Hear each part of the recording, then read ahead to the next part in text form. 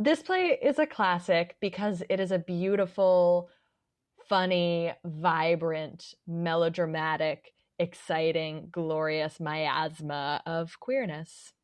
This play is a classic because it combines history with humor, empathy, and a drag ball. There you go. There you go. This is our history. This is our legacy.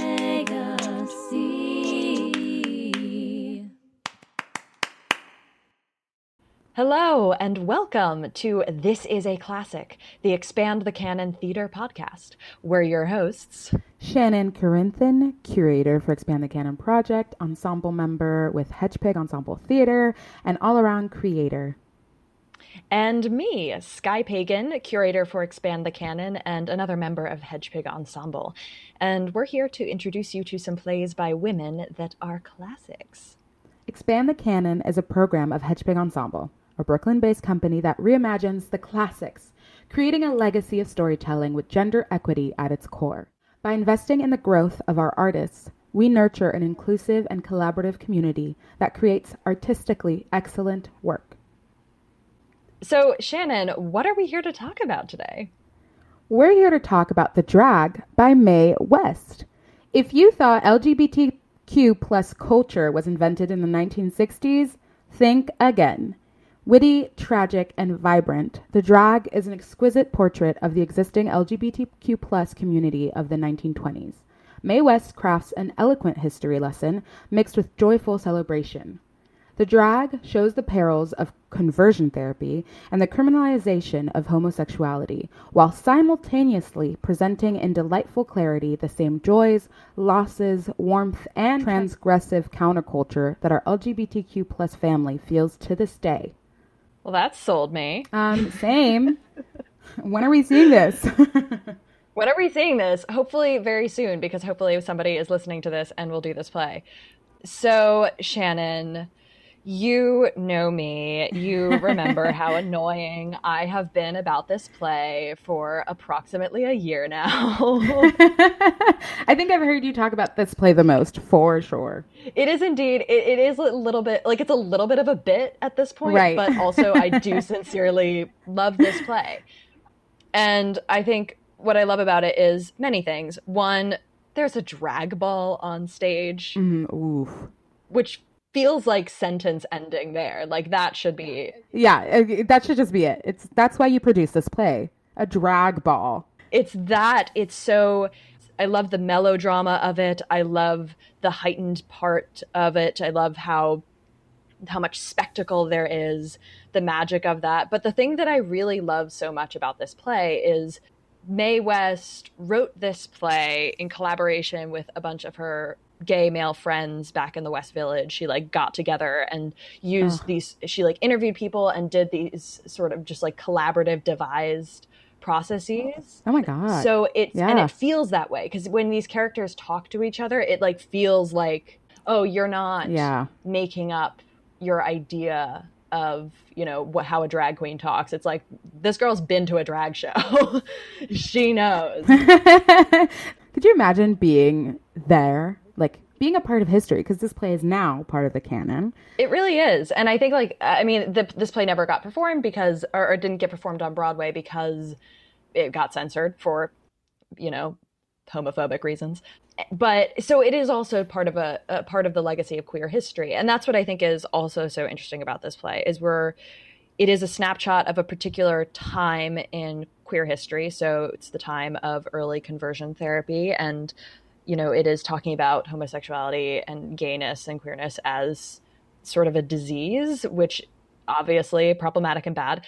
So it's this part of this sort of traumatic, horrifying part of queer history, which, is still to this day often overlooked, but also manages to weave in these really joyful elements and this celebration of, queer friendship that feels authentic and spectacular, so that it's not just a tragedy, because we don't need more queer stories that are pure tragedy. That's, we have enough of that. Right. So it's like you get this interesting history lesson, but at the same time, Get some joy. get some joy, which is perfect. That's how I like my history lessons. Yeah, same. To think that this is still a subject that's relevant. Like it's 100-year-old play that's still relevant. How insane is that? I know. And it's like, I also love so much, I mean, it's what you were saying in your little pitch of, you know, there's this also perception of like, gay people didn't exist before like Right. the Stonewall riots, which is just like obviously not true. Super false. And, you know, like, Do we know about the Romans? we know about the Romans. And like queerness has always been here. Queer people have always been here, vibing and throwing drag parties and living life. And Right. this is like putting those stories front and center, which is also like quite transgressive for the time period. I mean, people weren't telling queer stories, especially, you know, for mainstream audiences, although obviously it didn't get performed for mainstream audiences because censors. Yeah. Okay, well, I'm thoroughly excited about this. But Sky, what is this play? Like, tell us what happens in this play. Oh, what happens in this play? So, set the scene. Dum dum. At the start of this play, we have two families, basically. We have a woman named Claire and her father, Dr. Richmond. So her father is a sort of controversial doctor. He is controversial because instead of believing that gay people are evil, as most people did, he believes that they are simply like sick with something, which is, want to be clear, deeply problematic. And the play doesn't necessarily endorse that belief, but like that's the sort of world they're living in. So anyway, so he's sort of investing in what is essentially like proto-conversion therapy. So he works with a lot of young gay men. And meanwhile, there's this other family, the Kingsburys. So there's Judge Kingsbury, who's a good friend of the doctor's, and his son, Raleigh. And Raleigh and Claire grew up together. They were like childhood besties. And then as they got older, they got married, much to the happiness of their fathers. So at the start of this play, we are in Dr. Richmond's house, and this young guy named David shows up to see the doctor, and he's clearly very upset. We don't really know why. And the doctor is like, my daughter's about to come. You wait in the other room. I'll be in to see you in a moment. And Claire comes home, and she seems super happy, kind of, but she's also talking kind of weird. And she's talking to her dad, and it kind of comes out that she and Raleigh are having maybe some marriage problems, but she's not quite sure why.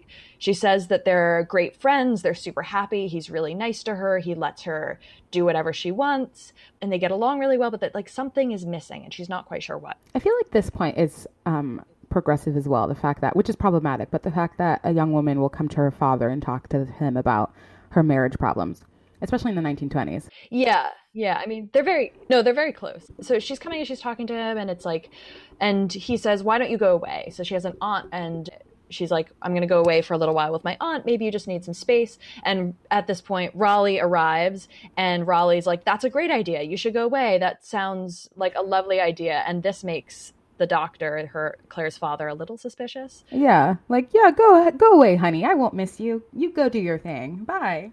It's like, weird vibes, but okay. And the two of them, Raleigh and Claire, like they're super nice to each other. Like there's nothing outwardly wrong, but like clearly something is wrong. And then David, the young man who appeared earlier, appears from inside Dr. Richmond's studies. He's heard all these voices, and he comes out and he sees Raleigh, and he has like a fit for mysterious reasons. And Raleigh's like, I don't even know who that is. I don't know what's going on. Dun, dun, dun. And David like runs out.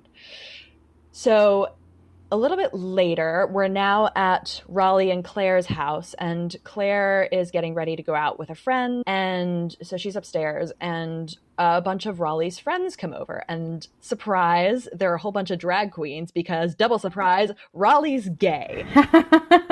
So all these fabulous drag queens come in, and they're roasting Raleigh, and they're like, wow, Raleigh, you're being super weirdly chill about the fact that your wife is going out with another dude, and there's like obviously something going on there. Clearly.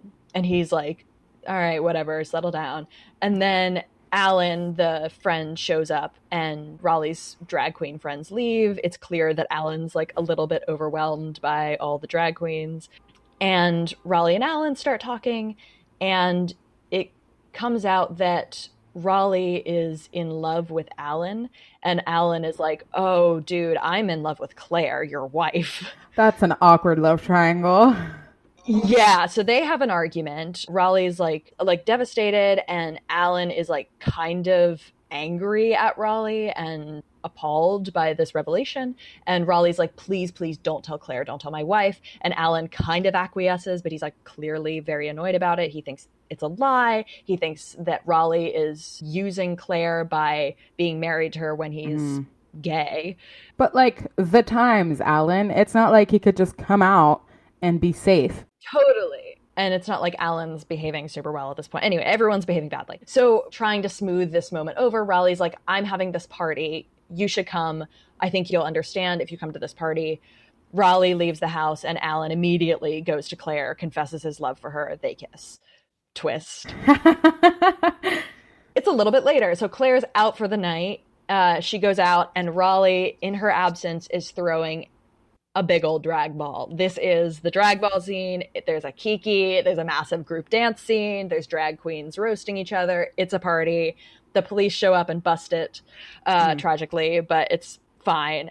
And Raleigh realizes that Alan never showed up, and he's really sad about it. So he goes up to bed sort of morosely. And then we hear a gunshot. So the police arrived, Raleigh's father, the judge, arrived, and it becomes clear that Raleigh was murdered. No. And the first suspect is Alan. Obviously, the servants saw him and Claire in their little embrace earlier, and people heard him fighting with Raleigh, but no, it's revealed that the murderer was actually David, who was that guy hiding in the doctor's office. Right. Who turns out had been Raleigh's previous lover, but he dumped him when he met Alan. And so he murdered Raleigh out of jealousy. So then Claire's father, the doctor, arrives, because they're all very close, and hears what happens, sees what happens, and he's talking, and he has this conversation with the judge where he's like, there's no reason for the truth to come out. It would just mean that everyone would find out about Raleigh's sexuality. It would just mean dragging his name through the mud. There'd be all this drama. You could just say it was a suicide. And so the play ends with the judge going over to the police and saying it was a suicide, reported as such, and the secret stays there. So it's quite dramatic. Yeah. We have a love triangle. We have... love square, if you consider David. Yeah, we have a love square. We have murder. We have all sorts of drama. So a lot happens in this play. Yeah, it's quite the roller coaster. I remember when you were first talking about it and describing it, I was definitely like, and this happens, and then this dramatic event happens, and we were like, just listening to you, just now, again, listening to you tell it, I was definitely on the edge of my seat, being like, oh my God, right, oh, right, yes. Yeah, it's definitely like K-drama, Shonda Rhimes, like drama. Yeah, yes. Which is sometimes what you want to see. 100%. On stage, I want to see a big drag ball, and then, maybe not murder, but suspense, thriller, some love triangles, love squares. That's all. That makes from entertaining theater. Plus a little touch of history lesson and humility and empathy. I'm there. History. That was quite the dramatic story, quite beautifully written, but who better to tell a dramatic and beautiful story than a dramatic and beautiful woman? Oh, segue. Yeah, thank you. But Mae West was very interesting, was she not? Oh my goodness, what a gal. So Mae West is such an icon and such a multi-hyphenated artist, such an interesting performer. I feel like she started the multi-hyphenate title. Maybe not started it, but definitely was part of that group that was like those women that were like, I'm going to do everything at once and you can't stop me. Oh my God, absolutely. So she's born in Brooklyn in 1893 to a showbiz family. So her father was a prize fighter for a while. So like fisticuffs, I guess. And her mother had been a model. So she like grows up in this world. She starts performing at church events and like in amateur shows when she was as young as 5. She was a vaudeville performer by the age of 14. She's singing, she's dancing, she's doing it all. And she got her big break in a Broadway show called A la Broadway in 1911. Oh. And the show itself was panned. It was terrible. But she was singled out by a New York Times critic for her, quote, grotesquerie and snappy way of singing and dancing, which amazing. Is quite the review. You know, all of this is like, she's a teenager, but it's only a matter of years before she's like a staple of the theater scene, both as a performer and then very soon as a writer. So she's all over Broadway. Her first starring role on Broadway was actually in a play that she wrote herself called Sex in 1926, which caused such an uproar amongst the censors of the time that the theater itself was raided and West was imprisoned for 10 days. I mean, how dare she write a play called Sex? You can't say that word. S-E-X. I know. Also, highly recommend. Very interesting play, very fun, wild story. There's also, so there's this wild fable, like who knows if it's true. There's all these crazy Mae West stories and it's like, you know, who knows if any of them are actually true, but like, we want you to enjoy this. So there's a story that like when she was, knew she was going to be imprisoned, when, you know, she had to show her, like go down to the police station, she showed up in a limo. Like just like living her absolute best life. But instead of dissuading Mae West from provoking the censors anymore, this experience actually only made her more successful because everyone, you know, people love drama. Yeah, and everybody wants what they can't have. I mean, the minute you tell us you can't have something for no good reason too, like they didn't have a good reason to be like, this play is banned other than it's salacious content. Everybody's like, I want to see this even more.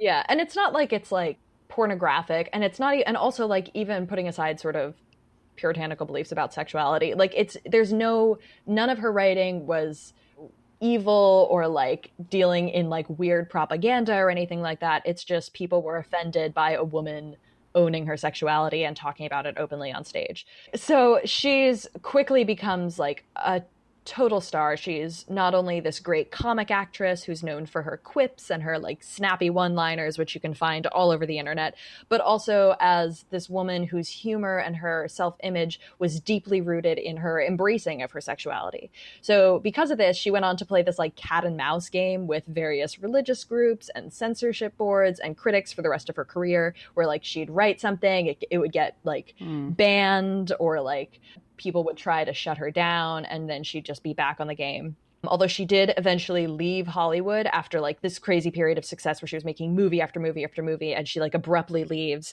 for almost 30 years because she just kept getting censored and she felt like she just couldn't work under those conditions. She felt like she couldn't produce work authentically that was, you know, artistically truthful and true to like what she wanted to make. So she just left. So frustrating. I know, it's incredibly frustrating, like brave, but also like clearly everyone loves what she's doing, but yet she has to leave because a few don't think that that's appropriate.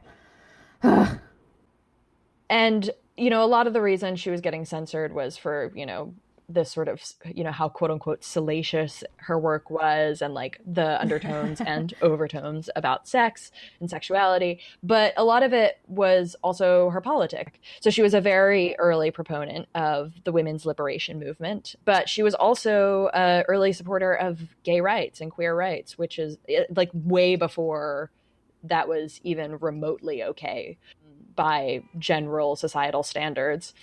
And, you know, I mean, if you read some of her writing on the subject and some of her quotes, it's some of her like support of the queer community is clearly founded in ideas that we would now describe as pseudoscience and sort of fad thinking. Like it doesn't necessarily speak to the most nuanced understanding of like what actually queerness is. Right. But that, I don't think that necessarily negates the fact that she was still incredibly outspoken and willing to stand up for the rights of queer people to live, to love openly, to just go about their business. So she's getting censored for all of that as well. You know, there are producers that don't want to be associated with her because of her political beliefs, in addition for the work she's producing. Their loss, clearly. clearly. So she dies in 1980 after this career that is like truly like 80 years long almost, spanning stage and vaudeville and radio and film, both on stage and off, as a performer and a writer. And to this day, I mean, she's just renowned for her witty sense of humor and her brashness and her shameless ownership of her own sexuality, especially in a time when women were not supposed to be brash and funny and owning their sexuality. And she has this great quote she apparently once said of, "You only live once, but if you do it right, once is enough." She originated YOLO. She originated YOLO. We have Mae West to thank everyone for YOLO. I don't know. I mean, I don't know that I want to thank anyone for YOLO, but she says it better. That's true. Fair. And she said it better. And clearly she lived it. I mean, she had a wild life and achieved incredible successes and was and is an icon of pop culture and of women's liberation and sexual liberation in this country, and should be celebrated for that. Legacy. All right, and now we have a scene from The Drag taking place at the infamous drag ball between two infamous drag queens.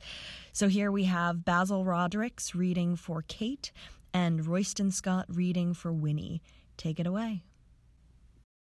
My God! If it isn't Kate! How do you do? How do you do?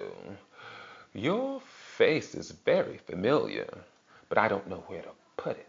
Don't you remember?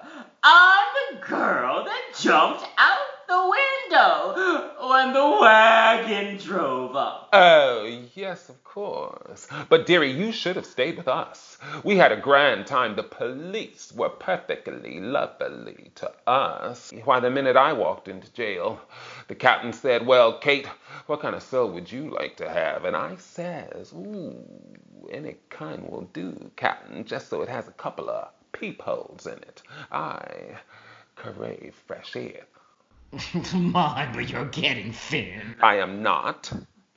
I can at least cling to a man without wearing him out. You're terribly fat. Fat?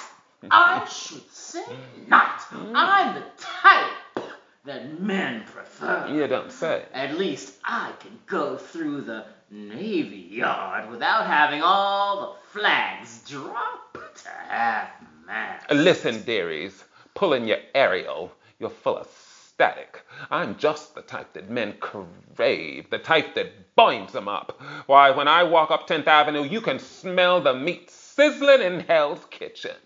By the way, I saw your husband the other day. Which one, dearie? Which one? The bootlegger. And what he told me about you was enough. What did he tell you? Oh, I did not. Anyway, I only took 2 puffs off the horrid old thing. And cigarettes make me deathly sick.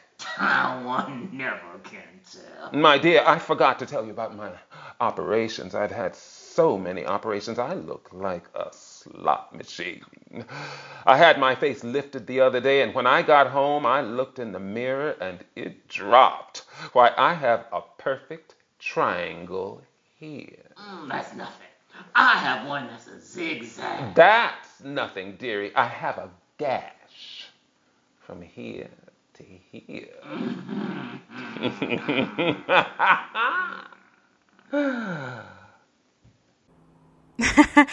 What a fun scene. Thank you so much, Basil and Royston. That was great.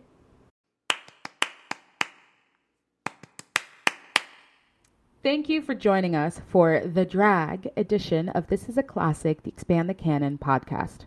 You can learn more at expandthecanon.com. For info on what's up next, you can follow us on Instagram, At Hedgepig Ensemble Theater, Facebook, /Hedgepig Ensemble Theater, or join our mailing list at hedgepigensemble.org. You can also support this effort by donation at the link in the comments below, bit.ly/hedgepig memberships. Again, I'm Shannon Corinthian. And I'm Sky Pagan, and we'll see you real soon.